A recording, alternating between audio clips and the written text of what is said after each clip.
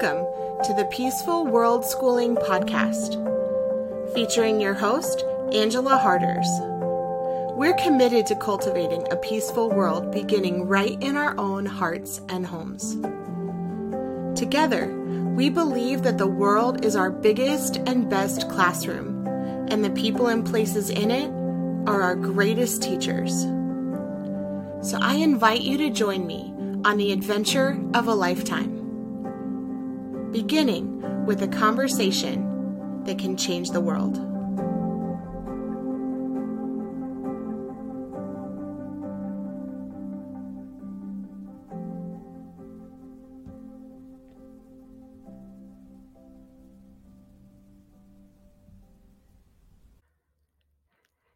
Today's episode of the Peaceful World Schooling Podcast is brought to you by the Reading and Typing course, a revolutionary online typing program that teaches touch typing through spelling and phonics patterns. This program is perfect for children 6 and up, and it works great for adults too. So if you would like to sign up for the Reading and Typing course and learn how to save time, money, and stress by learning how to type quickly, just click the link below in the description or go to www.peacefulworldschoolers.com/downloads. Use the promo code PWP20 for a 20% discount.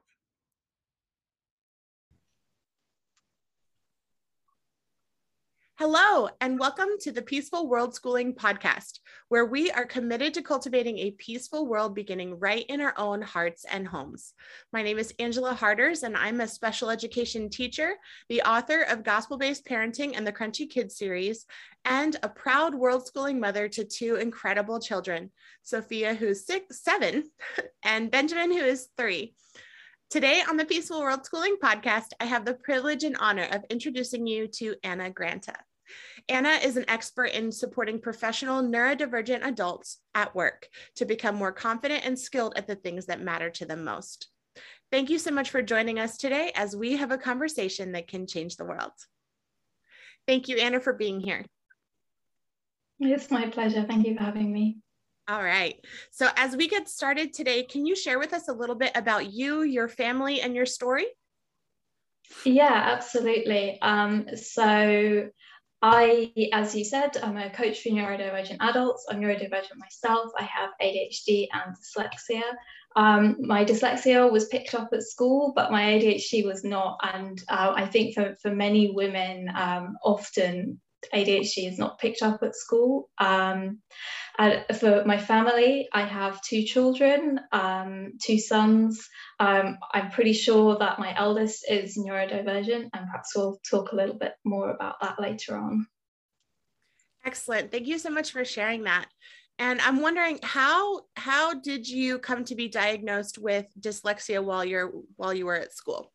How did you know you had dyslexia? Right. So it was I want to say chance, maybe it's not chance, good fortune of some kind, that my teacher in, I think it was year 3, had a close family member who was dyslexic. So although she hadn't been trained in that kind of thing, as teachers of that era usually weren't, she had that personal knowledge to recognize it in me. And so she then sent me for the testing and so on. Wow, that's wonderful.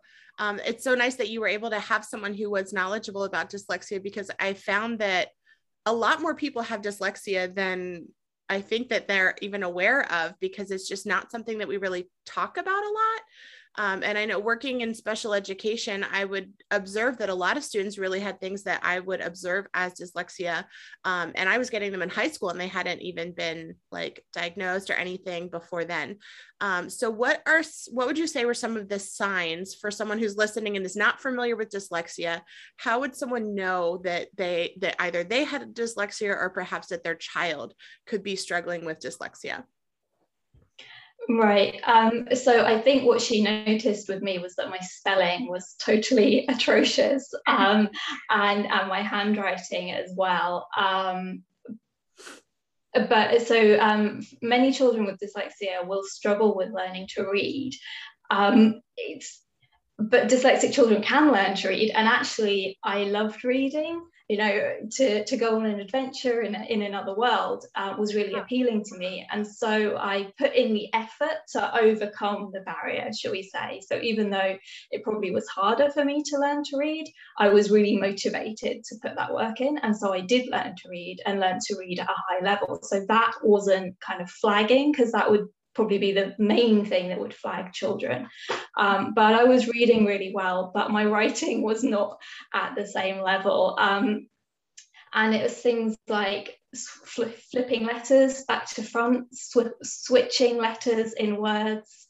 And even though my reading was good, if there were kind of words that looked similar to each other, had maybe a similar shape, then I would sometimes muddle those up.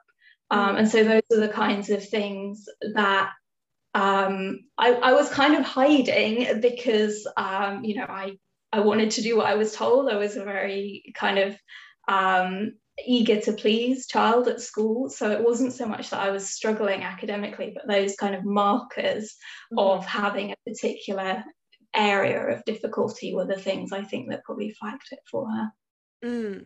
That's fascinating. So for my listeners, if you notice that either you or your child are struggling with some of those things that Anna mentioned, you mentioned about, flipping letters around or mixing up letters in a word, struggling with reading, struggling with writing and spelling in particular, those are all kind of signs that you might want to look into seeing if your child might have dyslexia.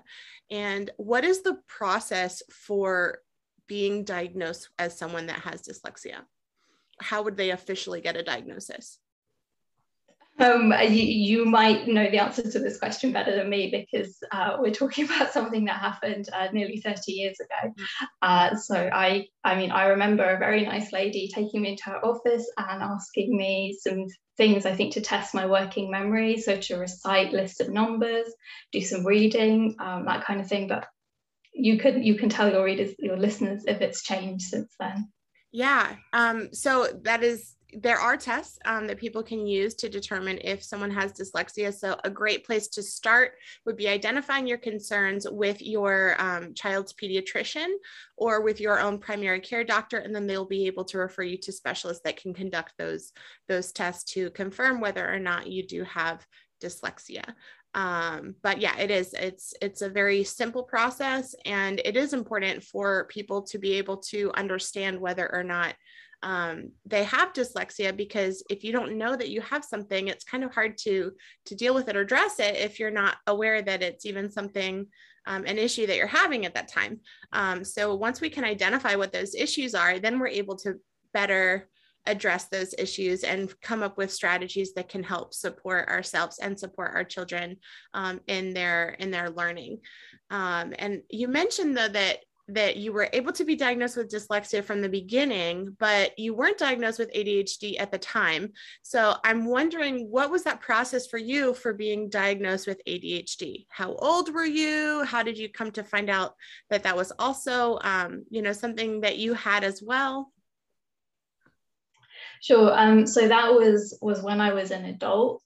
It was actually, I started working as a coach, and I had some people with ADHD come to me and say, we've heard that coaching is helpful for ADHD. This was before the pandemic, when people were used to working face to face, and there were no ADHD coaches in my area. So they kind of came to me and asked if I would be willing to help them with this. And so I said, sure, that sounds exciting. I'll go and do some research. I love research.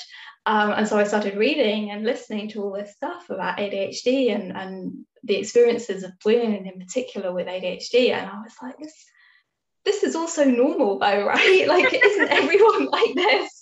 And then kind of gradually the penny drops. Oh, this is why I'm getting on with these women so well. This is why it all makes sense. Okay, I get it now. So then I went to speak to my GP, primary care doctor, and went from there. That's amazing. And I'm sorry that it took so long for you to be able to realize that, but I find that your experience is definitely not unique. For some reason, it's like, I feel like we're very quick to label boys in particular as having ADHD or as having these other problems. Actually, I'm writing a book now called Toxic Teaching, and I recently just wrote a chapter about this very topic, that with boys in particular, we're so quick to slap on this label to them of ADHD or opposition defiant disorder or these other labels.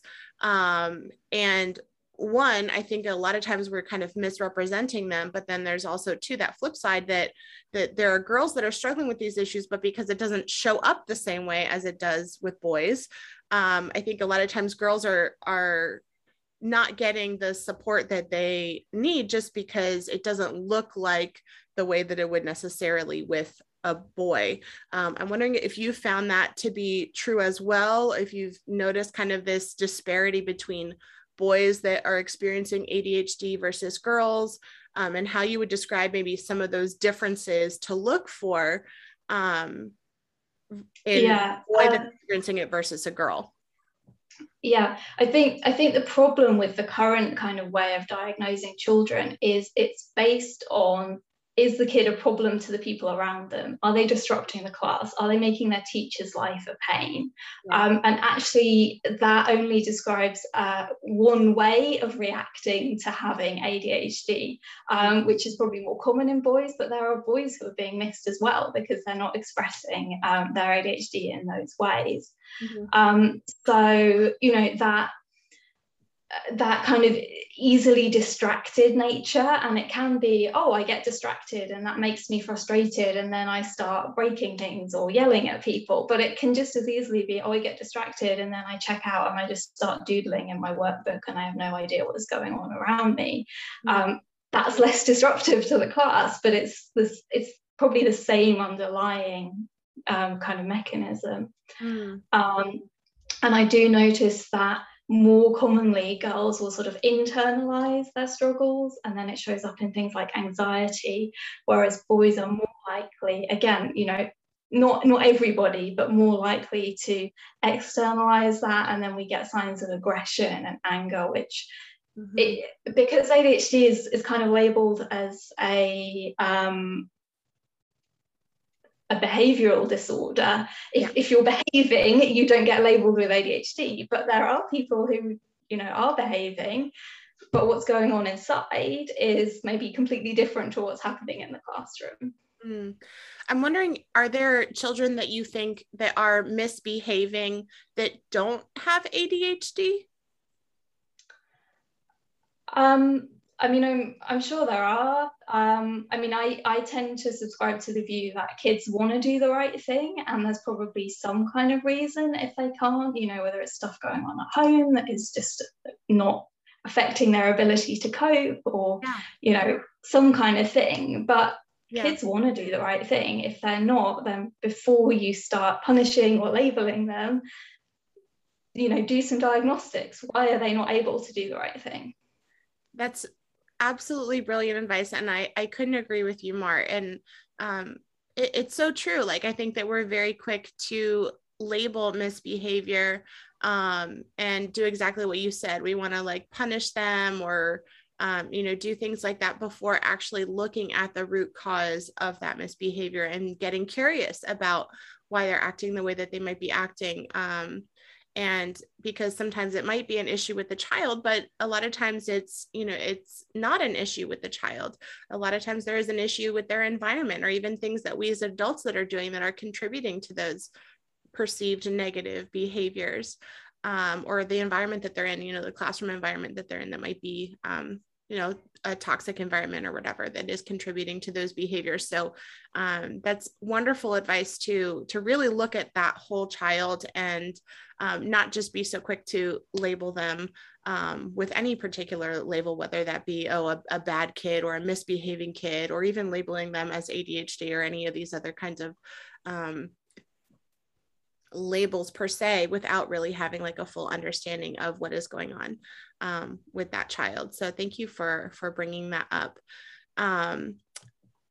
So what would you say then would be some of the signs? Again, we talked about signs for dyslexia. What are some signs that a parent might know that their child in particular is struggling with ADHD and is not just a random, you know, behavior issue or something else? Like, how would they know that it's ADHD that is the cause?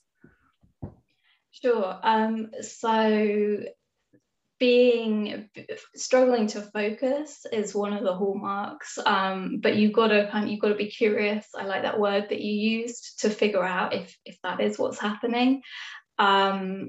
Because struggling to focus can look different for different people, and because it's a difference in focus. People with ADHD sometimes focus incredibly well if the task is engaging for them. But it's this pattern of different to usual focus. So struggling to start focusing, getting easily distracted, getting very frustrated when they're distracted, or focusing really intently for a very long time. And of course, it depends on the age of the child, because some of that behavior is normal at certain ages, but you're kind of comparing to what's normal for that age group. And then the other kind of big class of symptoms for ADHD is emotional regulation. And this can look like somebody who's acting out, somebody who gets angry very easily, but it can also be, that quiet kid in the back of the class who is really well behaved at school and then gets home and they let it all out at home because home is where they feel safe. So teachers don't always have the full picture when it comes to emotional regulation, because it's not just, are they regulated during class? It's what is the impact on the child of maintaining that regulation, what's going on in the full picture. Wow. So it seems like it can be very challenging to be able to kind of get that accurate diagnosis, because it seems like it does show up in so many different ways for different children, and with, I guess, processing things in different ways. But I like that you mentioned the aspect of emotional regulation, because that is definitely something that is challenging. Do you have any particular, I guess, like tips or strategies that you have found useful in helping a child with emotional regulation?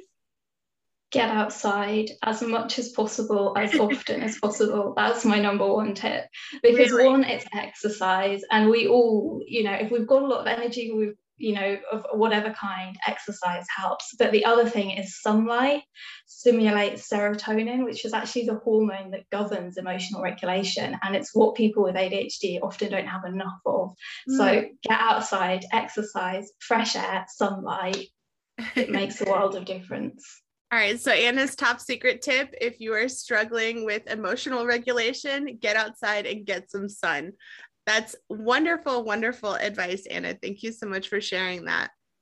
And so again, I know that we've talked about children, but you specialize in working with adults that have ADHD, dyslexia, and autism. How would you, I guess, what are some of the signs of ADHD, autism, and dyslexia as an adult? Sure. So ADHD as an adult often can cause anxiety. So that's not exactly a sign, but it's sort of a flag to be thinking. And often sort of feeling like I've never quite met my potential. Like if I could just focus, I would have achieved so much more. This sort of, it really can affect people's sense of self-confidence and self-esteem, because there is this sort of, I understand the big picture. I know what I need to do, and yet I can't make myself do it, like get started and take the steps. That can be really frustrating for people. And again, I mean, the emotional regulation, it carries through into adulthood. So it might be, I get upset easily in professional situations where I don't want to, or angry. This idea of rejection sensitivity, where people with ADHD can be very sensitive to perceived rejection, and maybe even sort of socially isolate to protect themselves from the potential of rejection. I mean, it is complicated, and it does vary a lot from person to person. So I would say, if you're considering it, get an expert, and remember that your GP is not an expert. So your GP can refer you on to an expert, but your GP shouldn't be dismissing you. because your GP doesn't know whether you have ADHD or not. They don't have that training. All they really should do is refer you on to somebody who does. Mm-hmm. Yes, that is very, very true. I can't tell you how many times that, people have gone to a general practitioner and expressed concerns about things, and they've kind of been dismissed a little bit. But you're right, like they're not the expert in a lot of these other issues that people might be dealing with. And because as adults, a lot of times it is more challenging to be able to identify a lot of these issues. It is important that you can really be persistent in seeking that expert help and that expert support. And so what are some of the services that you provide for professional adults? If there's anyone that's listening that's struggling as an adult, as a professional, with any of these kind of neurodivergent, processes like ADHD, autism, or dyslexia, what kind of support do you provide for people like that? Sure. So I provide either one-to-one coaching, or I have courses that you can access and sort of self-study, go at your own pace. Something that I'm working on right now is a burnout recovery guide, because people with ADHD and so on are at higher risk of burnout, and I think the whole world is pretty burned out right now. Like end of October 2021, I think a lot of people have had enough. Yeah. So I would love to share you the link to a quick survey to find out what people want to know about burnout, and also then they can leave their email address there if they want to hear about this when it's kind of ready. That would be great. So if you're listening and you are interested in either getting support from Anna with her coaching or any of those other services that she provides, or this amazing course about burnout, I will make sure that I include those links for you in the description so that you can get connected with her. And that is, she works specifically with adults. So if you're an adult that is dealing with any of these issues, please feel free to talk with her so that you can get the support that you need and the coaching to be able to live a life that you absolutely love and to achieve your dreams and your passions, which is what we are all about here, helping people achieve their dreams and their passions. And so I kind of want to shift gears a little bit. We've talked about you, we've talked about your story and your life. We've talked about, your business. I want to take a look at your schooling experience for your son, because one of the other things that I really love hearing from other people is just kind of the different ways to do school or to do learning, and to do life. And so one of the things that you do with your son that I think is really unique is something called flexi schooling. And I had not heard that term before, but I'm wondering, can you share with us a little bit, what is flexi schooling? Yeah, so flexi schooling is where you share the responsibility for educating your child with a school. So they have a named school that they're enrolled at, but they don't attend full time. So in my case, my son goes to school Monday to Thursday, and then I homeschool him on Fridays. But you can, by arrangement with your school, make kind of any agreement that you can get the head teacher to say yes to, pretty much. Wow. Yeah, and it's it can be useful for anyone, but I think it's really useful for families with children with additional needs, because mainstream schooling is not set up for these kids, and it's exhausting often for them to try and sort of fit into that mainstream schooling structure.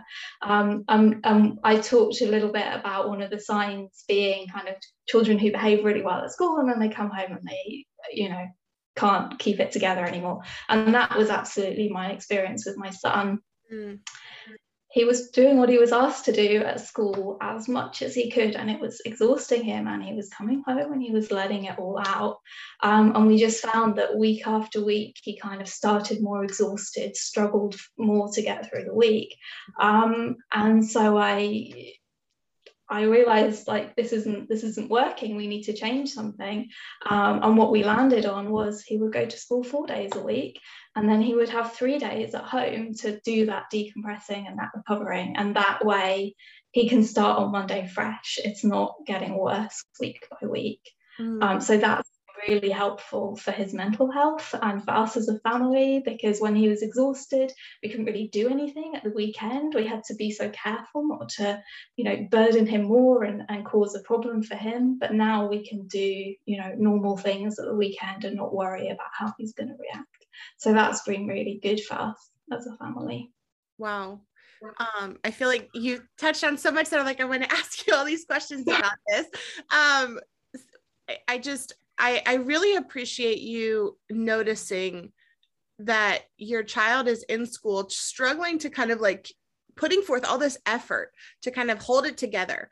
And I noticed that that's something that not only, students with special needs do that, but I've noticed that to some degree, all kids feel this need to kind of like behave a certain way in school, because they're punished for experiencing anger or experiencing sadness. Like you can't just cry openly in your classroom, because kids will make fun of you, or you can't have this tantrum in the middle of the day.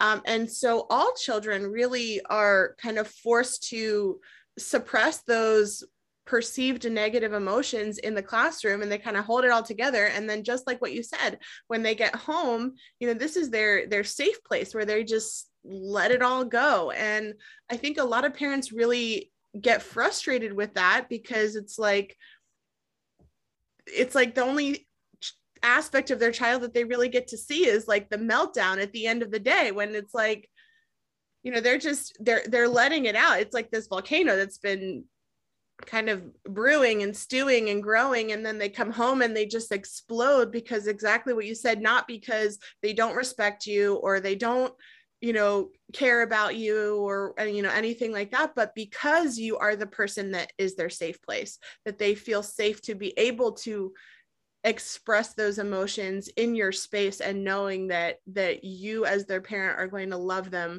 no matter what, no matter whatever tantrum that they may have, no matter how loud they're crying or whatever. And it is, I feel like it's something that all children kind of experience that to some degree, that when we do suppress our emotions, it's like they need that safe place where they can come and kind of let it all out. But it is important. Go ahead. Sorry. Yeah, I think it's so important that parents know, like, it's not their fault. It's not a sign of bad parenting. If your child is behaving at school and then they come home and they let it all out, it's not because school is a great environment and you're failing as a parent. It's the opposite, right? It's because school is not safe and you are safe. So I know it's hard to deal with, but don't add any guilt on top of that hard, because it absolutely is not a sign that you have done anything wrong. Thank you so much for saying that. You put it perfectly into words what I wanted to say. I want to let parents know that if your child is having these meltdowns with you, it's not exactly what you said. It's not because you're a bad parent. It's not that you're doing a bad job or that you haven't taught them how to behave or whatever we think that means. But exactly that, like, you are your child's safe place. And as long as we can model that emotional regulation that you talked about as adults, we can add calm to their chaos, and which I think is probably one of the biggest challenges as a parent, like when you're seeing your kid melting down, sometimes it's easy for us to have our own little meltdown at the same time. And at least for me, I struggle with that sometimes. But being able to say, like, okay, my child is not giving me a hard time. They're having a hard time, and I can have grace for them, and I can have grace for myself, and just hold space for them to experience whatever they're experiencing, let it pass, and then like restore the peace in the home. But it definitely can be challenging. And so well, first of all, where do you live? Because I'm in the United States, and I'm not familiar with anyone that does flexi schooling here. I could be wrong, but I'm wondering where you live, and if your child's in like a public school, or I guess how that process worked for you to allow a school to have you homeschool for one day. So I live in the UK, and it's not mainstream here. It's not what I hadn't heard of it until I kind of needed it and posted in some parenting groups, this is what's happening. And I just think that my child would be so much better off if they were at home one day a week. Is that even possible? And was, fortunate to be pointed in the right direction. But I believe that something similar does exist in the US. But again, it's just not kind of well known. People don't know that they have this, right? And it wasn't easy to get it agreed. We actually had to move school because the school that we were at, both are, we call them state schools, so like normal schools funded by the government and taxation. So the school that we were at that didn't agree was a normal state school, and so is the school that we moved to, because it's at the discretion of the headmaster. So you just have to kind of put your case and negotiate. Wow. So even though he's in a public school, you're able to talk and kind of have that negotiation with him, and they were able to approve that. That's awesome. I think in the United States, they might call it like hybrid, is something that I've heard before. I haven't heard the term flexi schooling, as I mentioned, but especially now with COVID, I feel like a lot of these, out of the box thinking when it comes to school is being a lot more normalized. Because I think that one of the best things to come from COVID, I feel like, is that parents were able to see that their kids didn't have to be sitting in this building 5 days a week for 7 hours a day in order to be able to learn.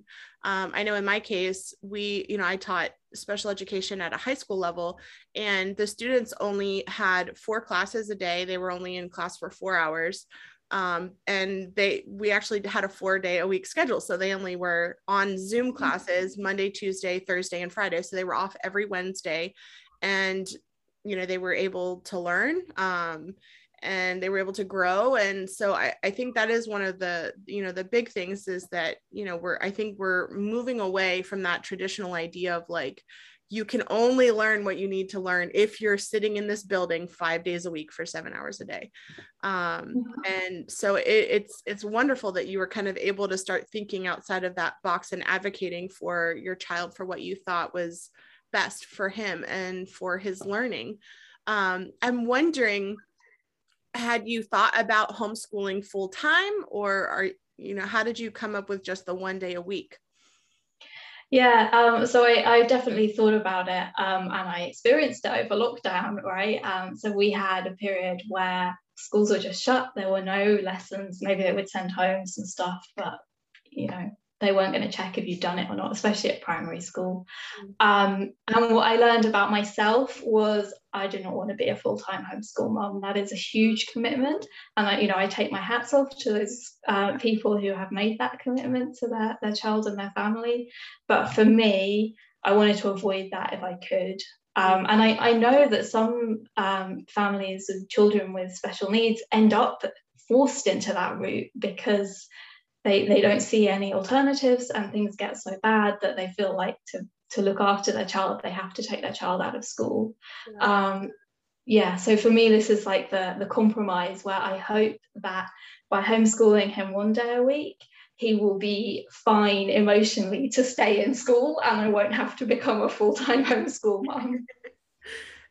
Well, I mean, there are definitely different types of ways to homeschool, and I'm not sure what your experience was with homeschooling, but I think that's one of the things that I really appreciate is that we're able to figure out what works best for us. Like everyone can kind of figure out what is the best educational environment for their child, what's the best scenario, not only for them, but also for us as adults, and finding kind of what works not only for our kids, but also for us as the parent. And I know a lot of people, when they first think about homeschooling, it can feel overwhelming to feel like you have that responsibility of like teaching, all these different subjects and all like the time and lesson planning and all those other things, which is actually one of the reasons why we chose to do unschooling, which is a little bit different style of homeschooling. I'm not sure. Are you familiar with unschooling?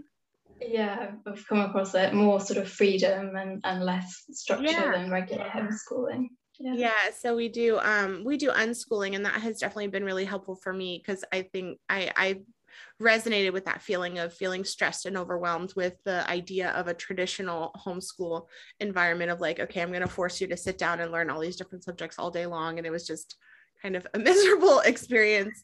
But yeah, so it is important, and I appreciate that you bring up that fact that we can find what works for us. And if you're trying something and it's not working either for you or for your child, you are always free to try something else. And there are a lot of even unschoolers that do attend school, which is interesting, but there are unschoolers that go to school because it is something that they're choosing. And so it's, everyone is free to kind of find what works for them. And I'm really happy for you and for your family that it seems like you found something that's working for both of you guys, or well, I guess all of you as a collective family. So that's wonderful. What kinds of things, well, you mentioned that you've noticed that a lot of other families that have students that have special needs, end up taking their children out of school because they're having such a hard time in school. I'm wondering if you can share a little bit more about what are some of those issues that you've observed that students with special needs have in the schooling system, and whether or not you feel like that has changed being in a homeschool environment, or if you think that those issues are just kind of carrying over into the homeschool environment as well. Yeah, I think it's anxiety and even trauma from just being forced to behave in a very controlled, regimented way each day, every day, when that doesn't work for every individual. Certainly in the UK at the moment, schools are in a place where they are very rigid, and there isn't really much space for individual needs, and it just fails certain students, which is really sad to see. But yeah, it can lead to school refusal, where the anxiety or the trauma associated with school is just so great that the student refuses to go, and that's obviously a very sad situation for everyone, and I think something that the school system should be paying more attention to, really. Yeah, I agree. I definitely think that there's a lot of things that happen within the school system that causes a lot of trauma. And actually that's what my entire book is about. It's called Toxic Teaching. And the subtitle is Exposing the Cycles of Abuse in the Schooling System. And that was exactly why I wrote this book, because I was observing as a teacher that there were so many different things that were happening, either intentionally or unintentionally, that were causing trauma to students. But in particular, I noticed that my students with special needs were particularly impacted by these different kinds of systems that you mentioned, like that force and the control and the lack of freedom and individuality that we see in the public school system. And for the people that perhaps that also have children that have special needs that have left the schooling system, do you find that those issues have gone away? Or gotten better in a homeschooling environment, or what does that look like for them after they've left the schooling system? Yeah, I think if the students feel confident that they don't have to go back, then that's normally really kind of helps them heal, basically. And so I think the sort of best practice is, once you've got to that point, is a period of unschooling, to just let all of that demand go and kind of reset. And then once you kind of had that recovery time to problem solve, what should schooling look like now? Is it homeschooling? Is it, what is it? I think what's not so kind is this kind of constant cycle of, right, you're just about well enough to go into school, so back you go. Oh, after 2 days you can't cope anymore, hit home again, that kind of to and fro. I think there has to be enough time for recovery. Absolutely. I think that's a great way to put it too, giving them enough time for recovery. And actually, we refer to that process of exactly what you said, of recovering from the trauma of school, as deschooling. And it's a process where we do exactly what you mentioned, where you kind of decompress, you allow yourself that freedom to basically live as though school doesn't exist. And what I recommend and what I've seen is that most people should do 1 month of deschooling for every year that they've been in school. So if you're listening and your child has been in school and they're in second grade, let's say, so they've gone to kindergarten and first grade, and now they're in second grade, that would take them 2, maybe 2.5 months of deschooling before you can kind of reevaluate and figure out, okay, what do we want our schooling process to look like? So really giving your child that space to unlearn a lot of these ideas that they have or that they've been taught about, this is what learning is, or this is what learning is supposed to look like. And that deschooling process is not just for our children, it's also for us, which is, I think that's the harder part. I have a master's degree, and so that meant I needed to deschool for like 2 years. So I was deschooling for a long time, and I still feel like I'm deschooling and having to unlearn a lot of these ideas that I had about learning and about education in general. And so it is a very, very important process. But in particular, if your child has experienced any sort of trauma within the school system, it's important that we don't just pull them out of the school system and then kind of try to do school again at home. It is really important that you can give them that time and that space to decompress, figure out who they are, figure out what they like, what they enjoy, and kind of give them that space to basically live as though school kind of doesn't exist for that time, and really just focus that time on connecting with your child, having them connect with themselves and with other things and people that they love. So that is, thank you very much for reminding me of that and bringing that back up again. And I know that before we started recording, we actually were talking about the fact that, you know, a lot of times when our children are having these issues with special needs, whether that be, you know, dyslexia or ADHD, a lot of times you said that that's something that's genetic. So that's something that kind of, I guess, like is passed down to our children. And so I'm wondering, is your child also experiencing ADHD and dyslexia like you are? Probably we're still awaiting formal diagnoses. Okay. Yeah. But yeah, it's something I see a lot because often adults come to me and they've realized that they have something like ADHD because their child has been diagnosed. And as they're kind of going through the process with their child, they're sitting there in the office listening to all of these questions, being like, but I do that. I'm like, they get that from me. I do. Isn't this normal? My family all does this. And that can be the moment when the penny drops sometimes for the parent. What would you say has been the most challenging aspect of parenting a child that might have ADHD or dyslexia, also as a parent that has those issues of, you know, ADHD and dyslexia? Yeah, I think it was organization, especially when they were really young, and I didn't realize I had ADHD. I remember just when I had a newborn, just trying to get out of the house and just being overwhelmed by the number of steps involved in like putting together a bag with a snack and a drink and a change of clothes and just all of the stuff that you have to do to get out of the house with a baby. Really overwhelming. And then there is also that kind of that boredom that comes in with ADHD. So you know, I don't like to do the things that babies like to do because they're not exciting for me as an adult. But with my my child, he really wanted a lot of that adult attention because he wasn't able to sort of focus and get interest from his surroundings. He really needed that like intense hands-on kind of playing and entertaining. And I'd be like, we've sung this song twice already, I'm bored now. So that was definitely a challenge.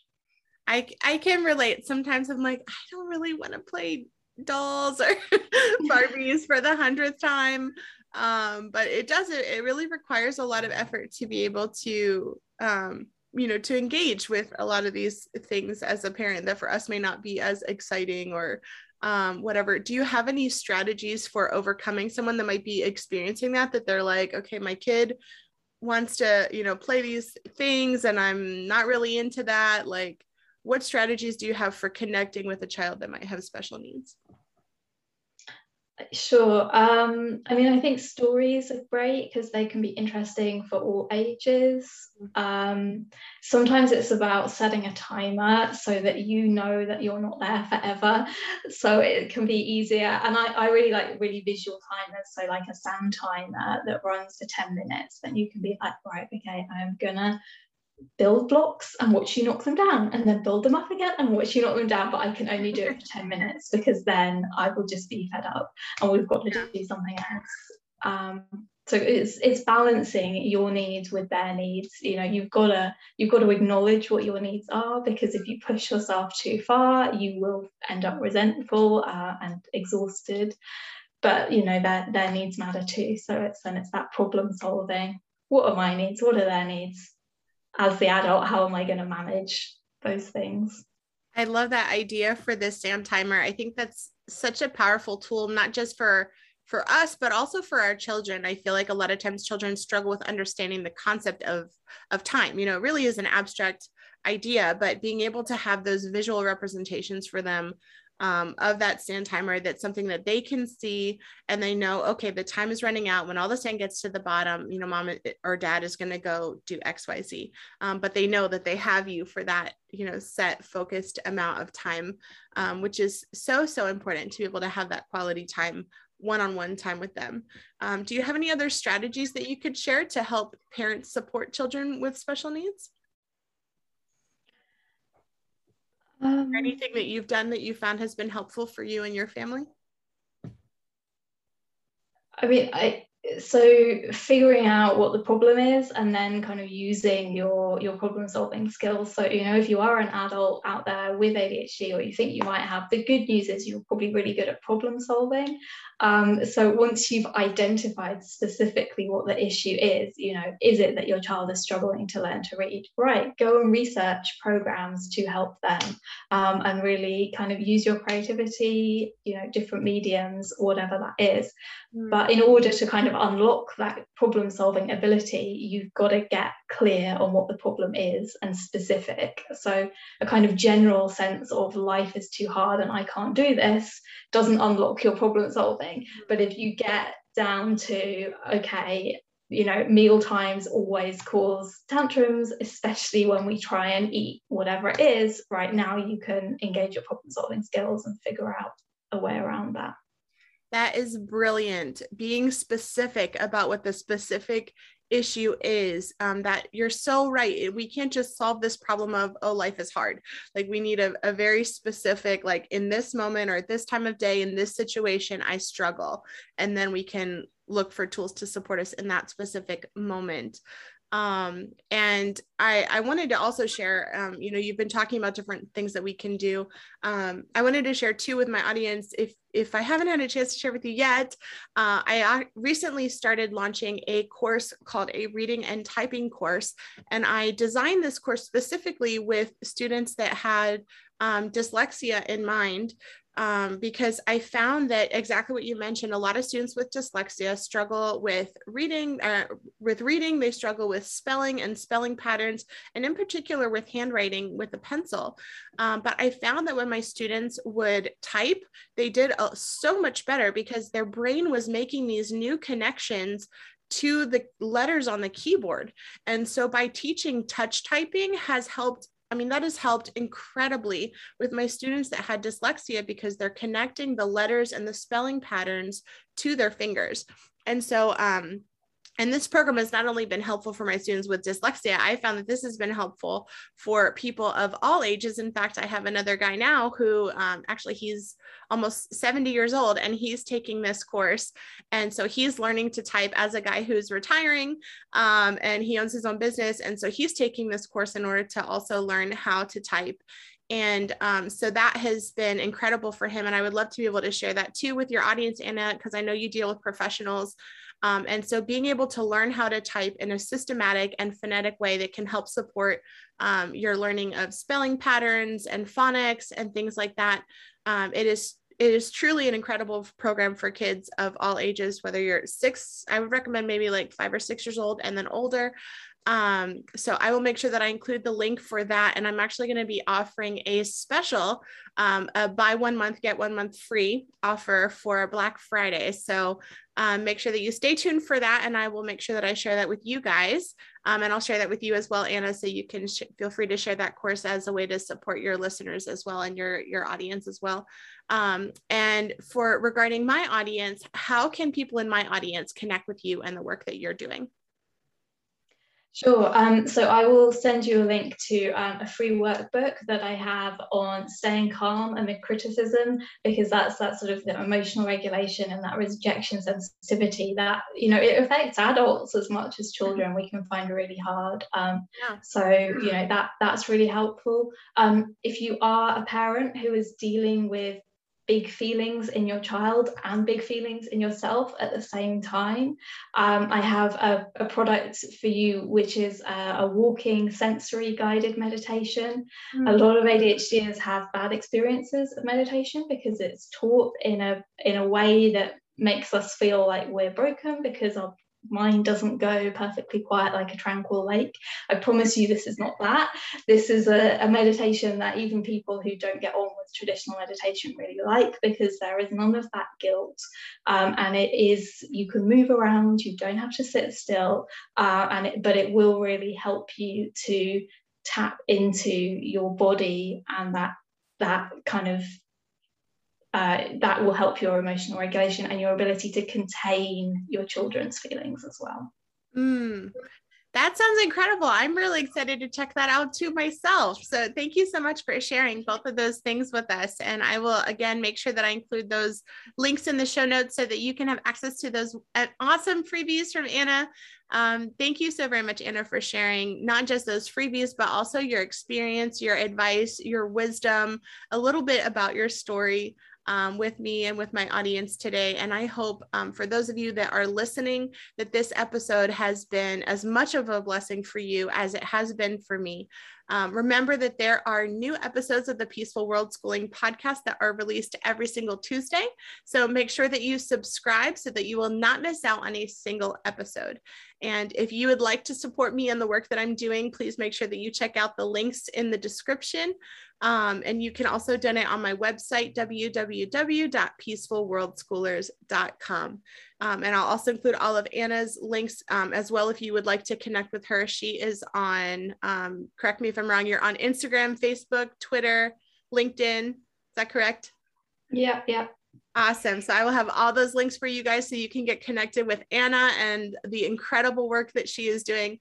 So thank you so much, Anna. And thank you to those of you who joined us today. I hope that your day is as wonderful as you are. And I'll see you next Tuesday. Join us next Tuesday on the Peaceful World Schooling podcast. I'm your host, Angela Harders, and I hope that your day is as wonderful as you are. If you like this video, please make sure you subscribe and click the bell so you will not miss out on a single episode.